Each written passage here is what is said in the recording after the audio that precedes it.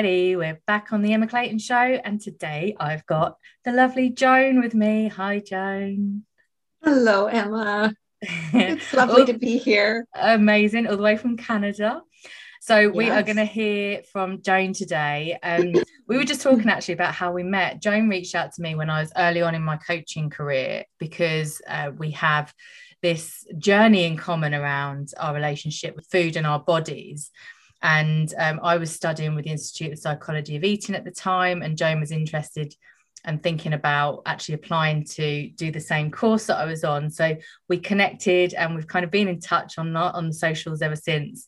And when I started the podcast, I just knew that I would get Joan on to have a conversation, because I love having conversations around this topic because it is super close to my heart, a big part of my story, and I know it is of Joan's too. So why don't you introduce yourself and we'll go from there.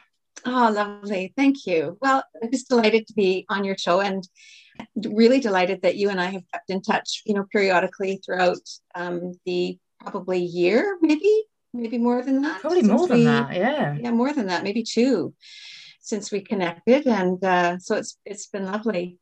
So I am in Surrey, British Columbia, Canada, and have lived in Canada all my life, except for bits and pieces of being in the UK. Lived in London when I was in my teens, my late teens and early 20s, and in the Channel Islands, actually. So I was listening to your podcast. It's okay not to be okay. And you were talking about working at the bar, at the pub. Mm-hmm. And so I did that in the Channel Islands. I worked in the Longfree Oh. Hotel in the bar. Had lots of fun. It was great. Anyway, I digress. So I am a food freedom and body confidence coach and registered social worker. And so what I do is I help women who are 40 plus stop dieting, stop binge eating and emotional eating, really so they can be 100% in control of food rather than food controlling them.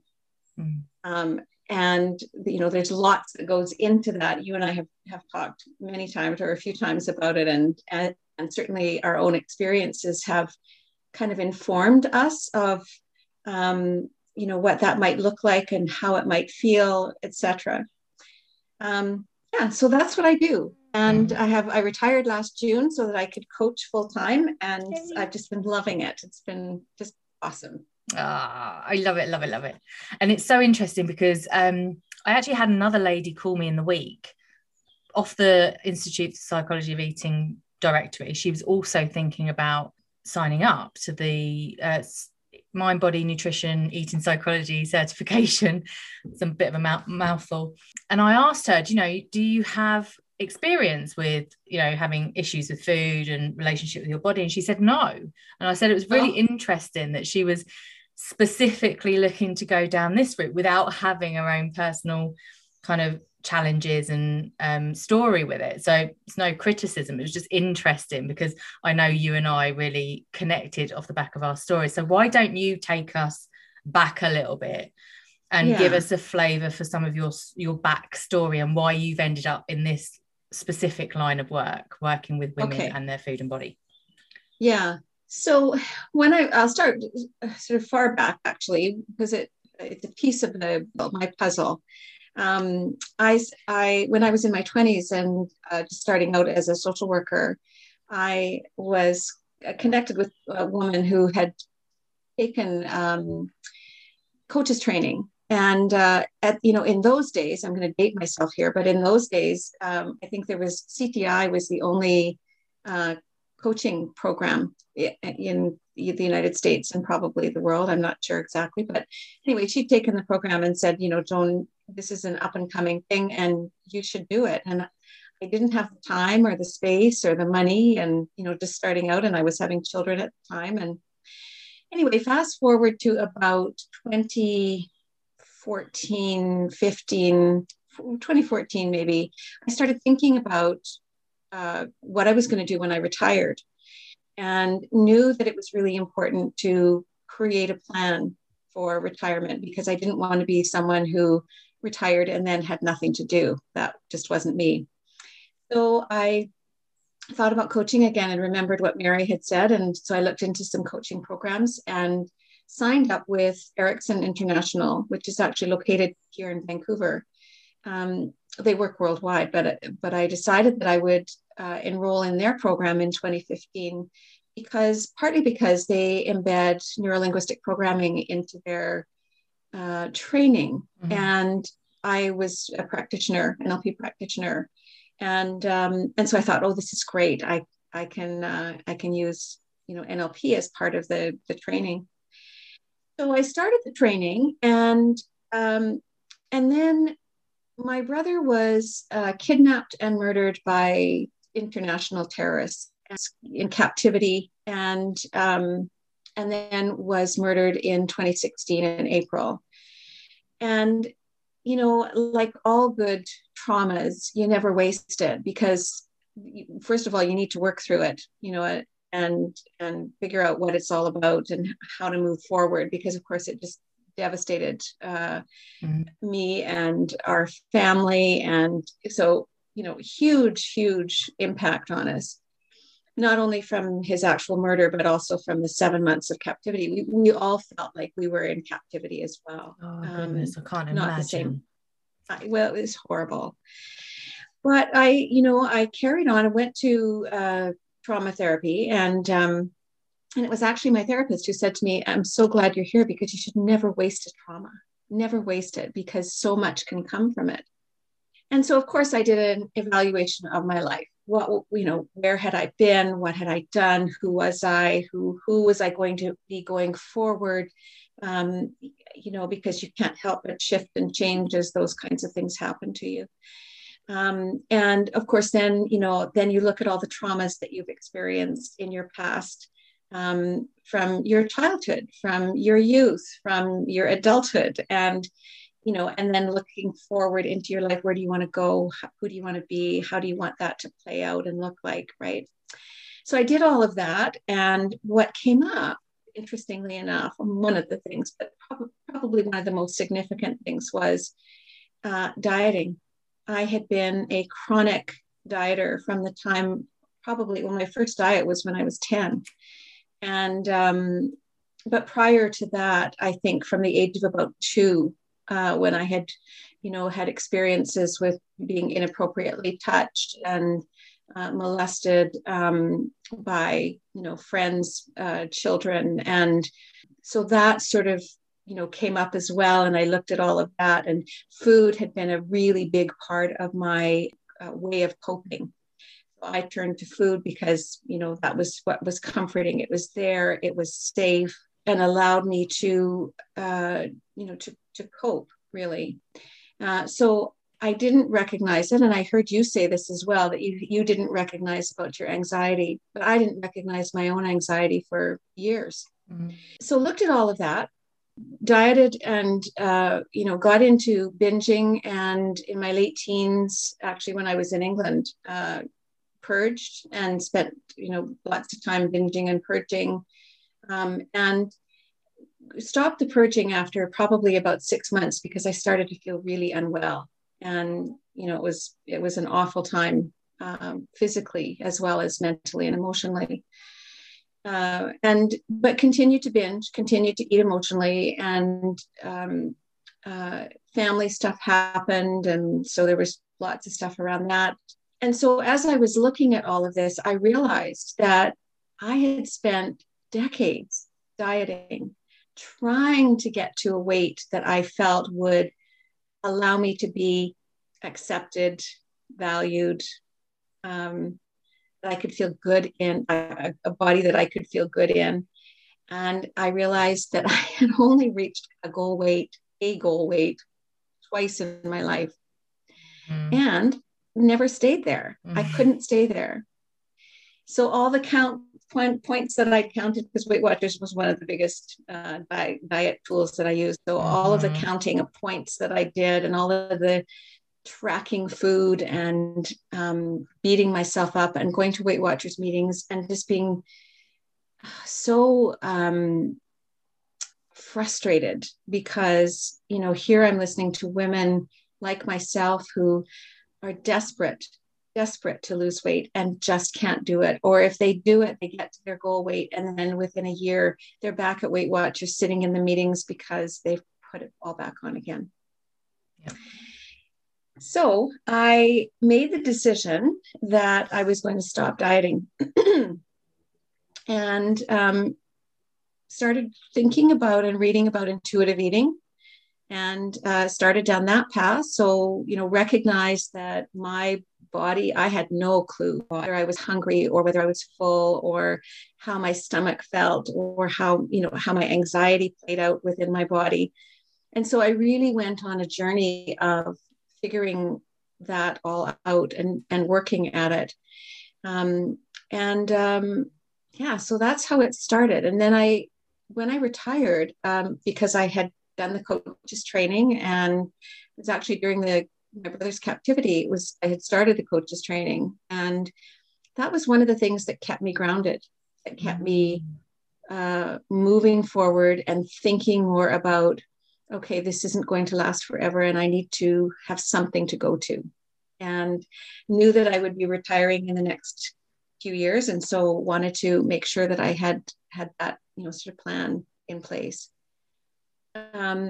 So I retired last June, and made the decision actually shortly after I'd been to therapy, that I would work with women who struggled with what I had struggled with, which was emotional eating, binging, diet obsession, just a real focus on trying to create something that was never going to happen. At least for me, it didn't.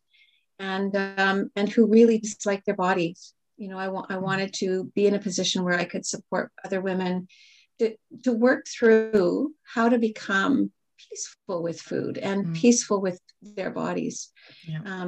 So that's how it all started. That was a long-winded story. Yeah, wow, it's quite a story, right? I mean, I remember you telling me about your brother when we first met, and I'm so sorry to hear that. I mean, it's unimaginable what you must have gone through.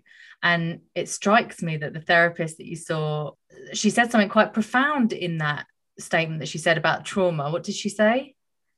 Never waste a good trauma. So some people, I guess, may not be ready to hear that. Right. But clearly you probably ran with that.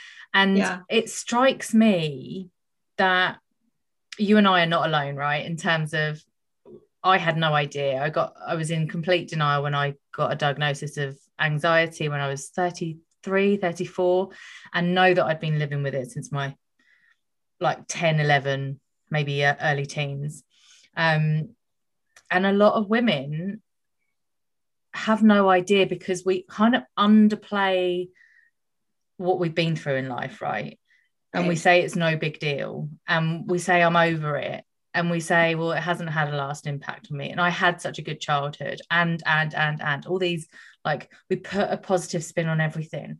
Yet what we don't realize is our body doesn't forget, right? So on a logical level, we may be able to rationalize what happened to us as perhaps children, whether it was quite extreme, or whether it was more of a mild type of bullying, whatever it was. If it was traumatic to you as a child, it stays in the body. Our body doesn't forget. And when we do something like using food, we're kind of suppressing that even further, right? It's almost like we're using something to stop the feelings coming up.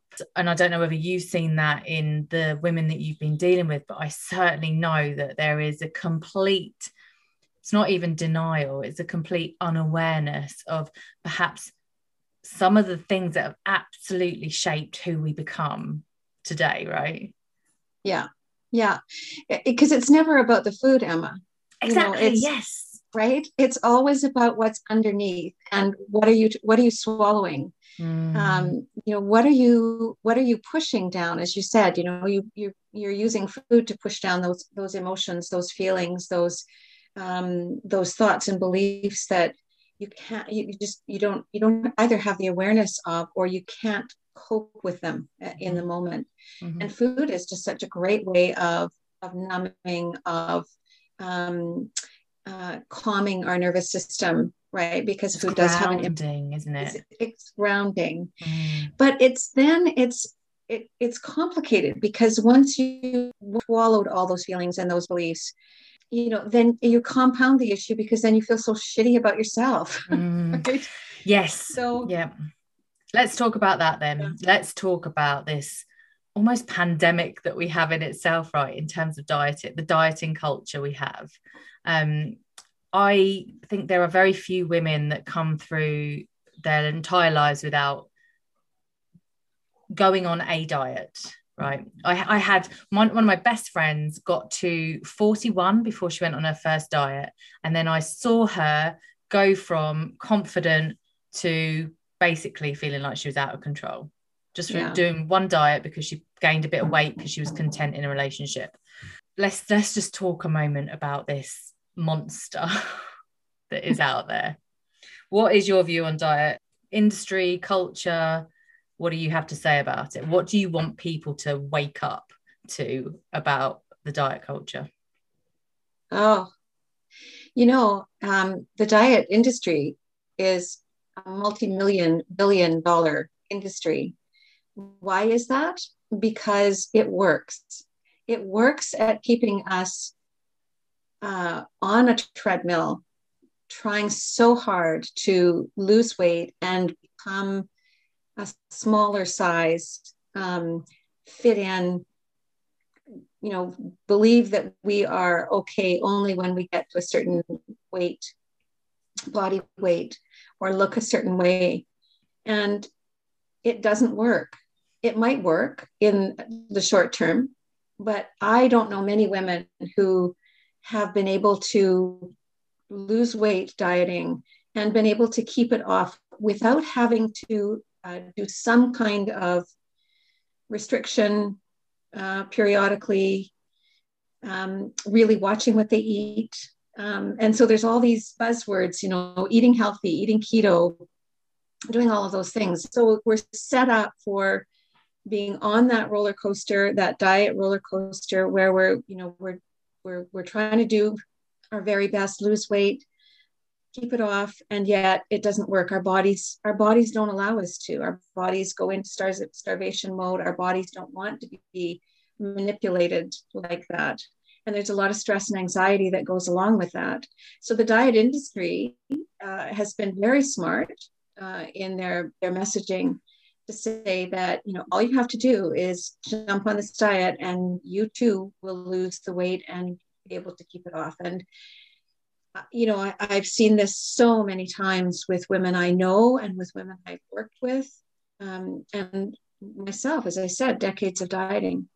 And so there's a couple of things. One is that it really angers me that they've been able to trick us and take our money and our time and our soul and our energy. And secondly, that we buy into it, that we as women have bought into that whole paradigm of, in order to be okay, you have to look a certain way, you have to be a certain size. And we don't recognize that, there are all kinds of different bodies out there, and whatever size, weight, or shape you are okay. There is nothing wrong with you. You do not need to be fixed.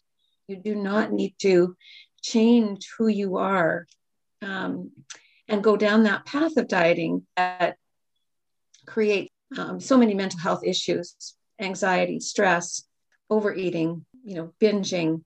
The list goes on, right? Yeah, absolutely. There's a few stats that I remember. They stand out quite prominently. There's something like less than 5% of the population of Western women are naturally the shape and size that we see in the magazines. I mean, it is changing very slowly. We are seeing more shapes and sizes, but that kind of model-like look that we're used to seeing, less than 5% of women are naturally that shape and size.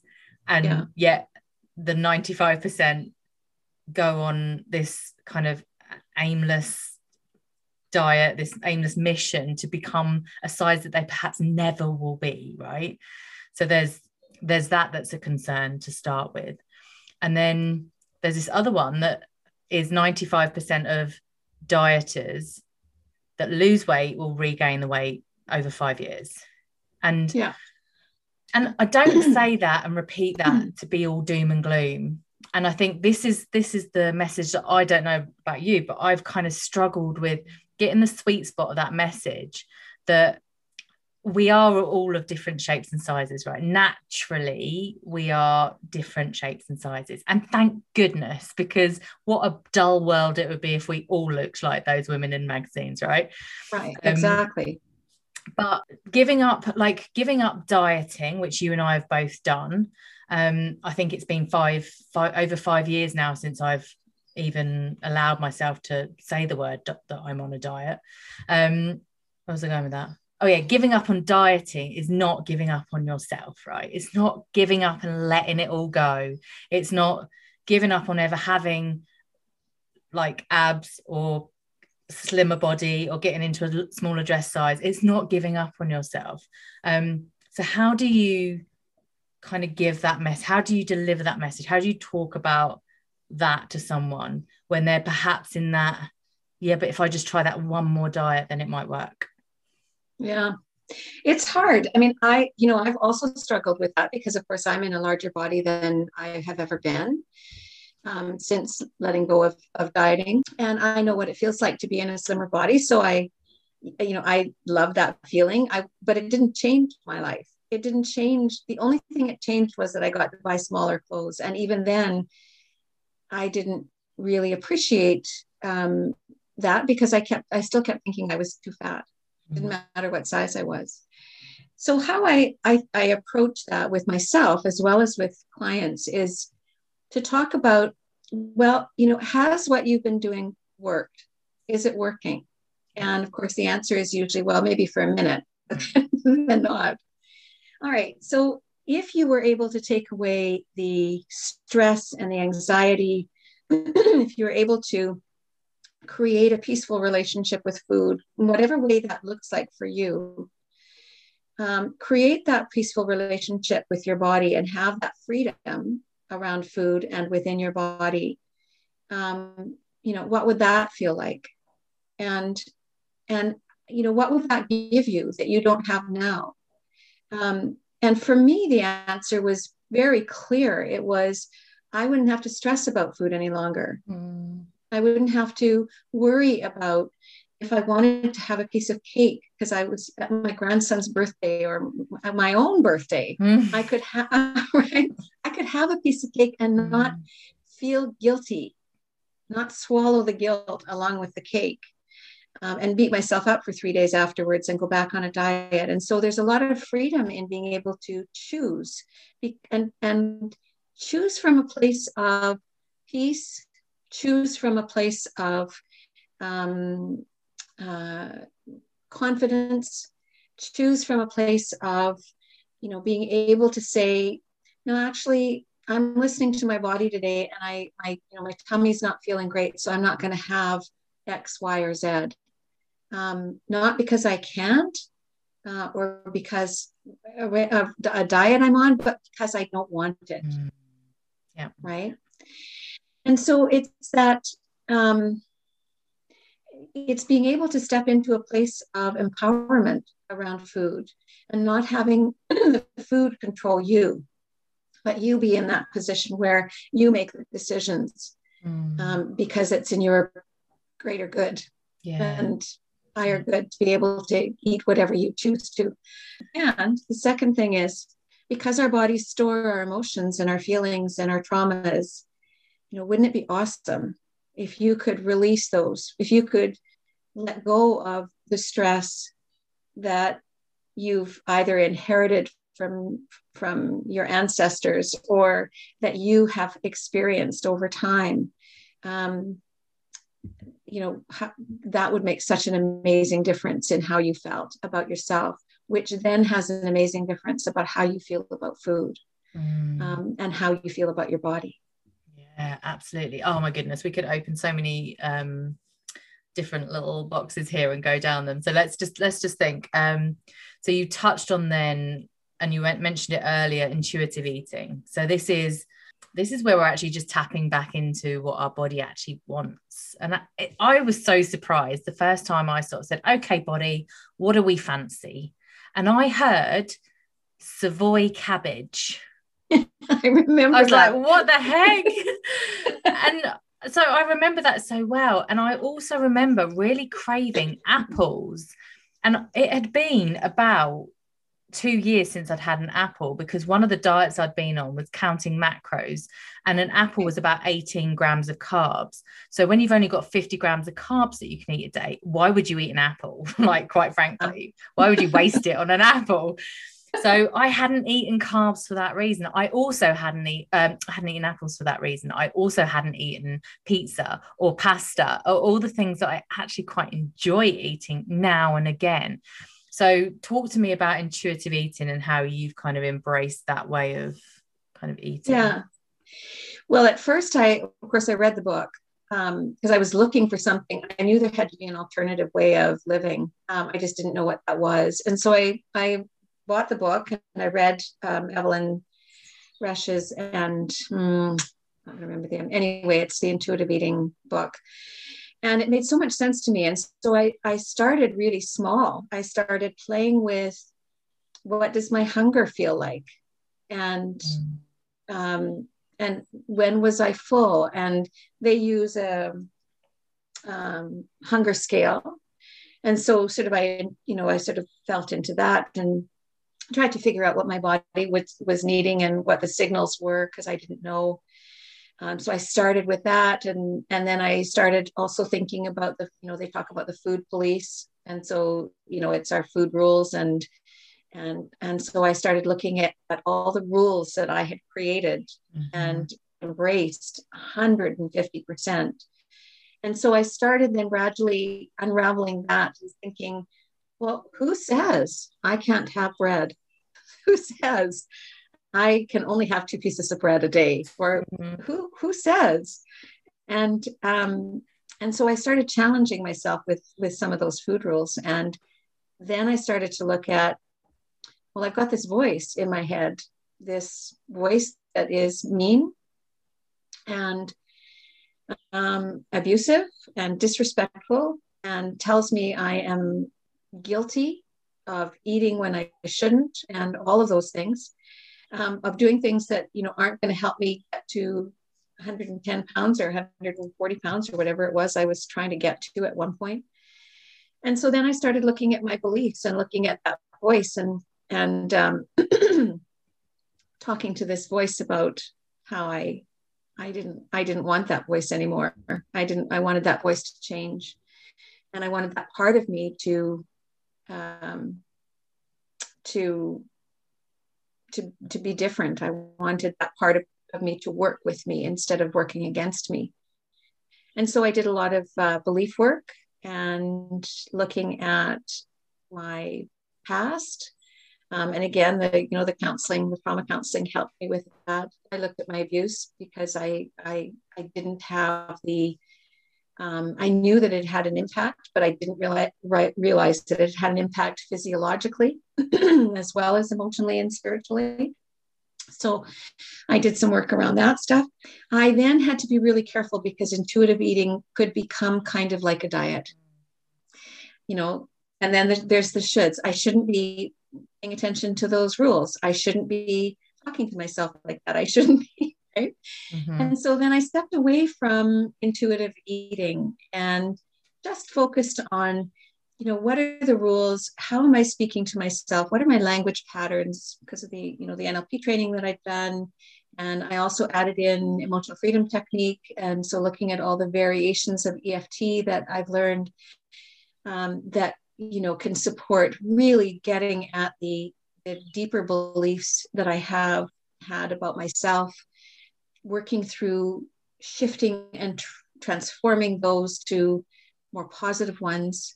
So I have the odd day here and there where I feel I struggle a little bit with, if I want something that's like chocolate or something that was on my bad food list previously. Every once in a while I'll go, I shouldn't have that today. And then I catch myself, and it's the catching yourself that gets to be easier and gets to be faster, right? Have you found that as well? Oh yeah, completely. And yeah, sort of giving yourself that permission just to have the chocolate and have it guilt-free, enjoy every morsel of it. And I think for me, it was really the behaviors. For me, it was this secret binge eating was my main thing. So when I noticed myself sort of going down that slippery slope, which is kind of like planning where I'm going to drive via so that I can stop to get certain foods, and then when I can eat it and discard it, like that behavior, if I notice that starting to slip in, I go, oh, okay, what's going on here? It's just it serves as a bit of a, not a red flag, but it's kind of like, oh, there's something else at play here. And I think that's been the fascinating thing for me, which I'm like, when that happens now, it was like I've recently had a bit of a dip in terms of like anxiety through tiredness and just coming back out of lockdown and life happening, right? And I did a solo episode that you mentioned earlier around this. But when that happens to me, I'm able to go, this is cool, because I get to practice everything that I know now. I get to pull out my tools. I get to see how I move through this.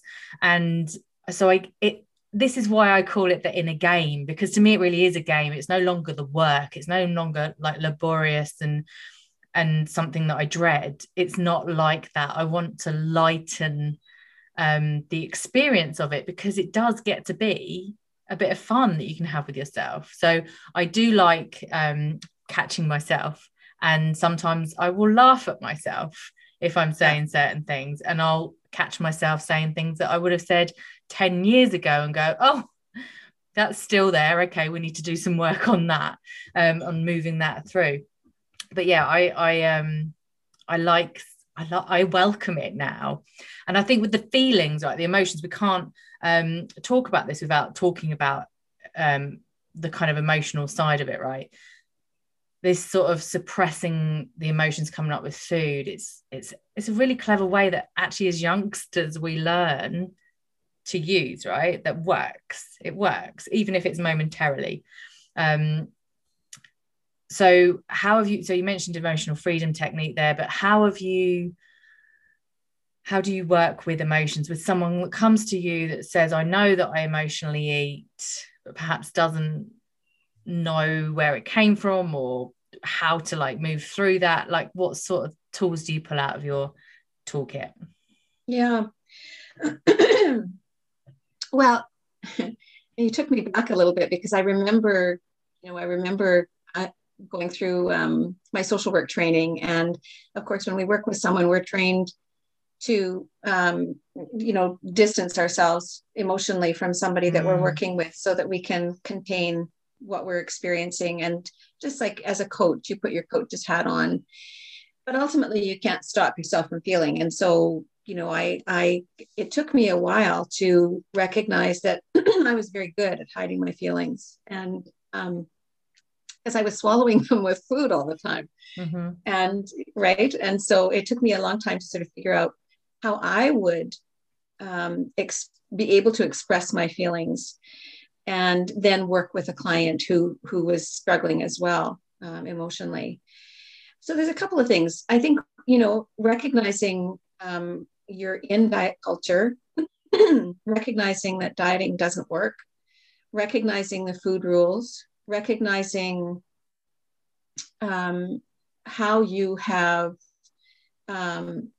squashed your own feelings. So doing some of that sort of work is really important, and allows you then to recognize that you're actually swallowing those feelings and you could be expressing them. And that, I think people are afraid to feel. And so one of the models that I work with about your behavioral system and how that all fits together. And I use the car as a car as an analogy to, the wheels of your car are the front wheels. It's a front wheel drive vehicle. So where you have control is in the front of your vehicle. So that's in your thoughts and what you choose to do. And your back wheels are equally as important as your front wheels. Obviously, when you're driving, you need all four of them. And they are your body, your physiology, and your feelings. And it's amazing to me that many women that I've worked with don't have a clue about how their feelings fit into their lives, or into how their behavioral system works. Yeah. And so we talk about their feelings and their physiology, their bodies, as being their signals, and they are absolutely critical to listen to. So just even getting someone to recognize that piece, and how important it is to listen to their feelings, and then what are they feeling? How how do they know what they're feeling? And so then if they're at a place where they really don't know what they're feeling, then we have to work through some of those things. I think the other part, I find EFT and NLP really beautiful to work with for connecting with the body, and being able to sort of open up the head and allow the head and the body to connect. So I use NLP and EFT for that. And because I've worked as a counselor for so many years, I have lots of other little tools that I bring out. Did that answer your question? Yeah, definitely. I think so. I mean, I remember how, again, when I was seeing my first therapist, she did some CBT on me. So that's like, what are you thinking? How are you experiencing that? And what are you expressing as a result, right? And I could get the thinking. I could tell you exactly what I was thinking. The experiencing bit was really hard for me to get my head around, because you can't get your head around it, right? It's in your body. No, it's happening in your body. Yeah. So this is what I see is very prevalent in most of the women that come across my kind of work. Is I kind of joke that we're kind of cut off from the throat down. Yeah. Because we're so up in our heads. So, and you've only got to listen to someone and the way they talk. They'll use language like, I think, or I think this, or I need to think that over, and I'm going to think on that. Versus now, I realize I use it, and it's not even intentionally anymore, but I'll use feeling language. So I feel, or I need to feel into that. Right. Because I've actually learnt over the last decade, I guess, how to tap back into my body, to get out of my head and into my body, and just honor how I experience certain thoughts, whether that's thoughts that have come up, that have arisen from my own head, or whether it's from an external circumstance or experience. I can go, oh, I'm thinking this thought and I'm experiencing this, like I'm flushing, or my belly is like turning, or I need to go to the toilet urgently, or I'm getting like clammy or sweaty, or I'm actually perspiring right now. You can tell how you're experiencing it.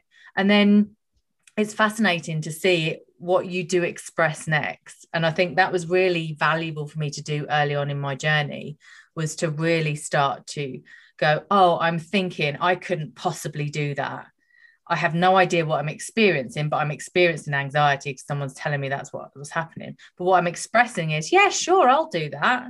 And you see the incongruence between all of those things. And actually, when you can think a thought, notice where it's coming up in your body, and actually express something that is rationalizing, or it's actually considering all of that, all of the above, you get better outcomes for yourself. You sure do. I totally agree. So when I work with somebody, it depends on sort of where they're stuck. If they're stuck more in their head, or they, some people feel a lot and they get the body stuff, but they don't recognize the thinking part, right? So it just really depends on where somebody is stuck in their journey. Yeah. Ultimately, we want people to be in their bodies, because that's where the trauma, that's where the feelings, that's where the energy gets blocked. And so we want that energy to be able to shift and change, and to be freer, so that you can think about things differently, so that you can, what I love about EFT and NLP is that you can have a situation that was, difficult to experience. And when you work with those modalities, you get to remember the incident, you get to remember that event, but you don't have the emotional attachment to it anymore. And that is so freeing. It's amazing. I tap every day, and I don't use traditional tapping as much as I did when I started. Lots of different variations of it, and I use it with doodling and with drawing and with anger tapping, and just getting that anger out, getting those feelings out, and that can be anything that you're not feeling great about, or that you're frustrated with or angry about. Yeah, that's definitely my favorite go-to is tapping on the anger. Yeah. And I guess all this that we've discussed in the last sort of half an hour or so comes back to your first point, that it's never about the food, right? It's never about the food. Never about the food, never about the wine, never about the shopping, over shopping, or anything really. Yeah. With any kind of substance or something that you're using to block how you feel. And it's a great strategy. It's a lovely strategy, because food is such a great thing to be able to eat.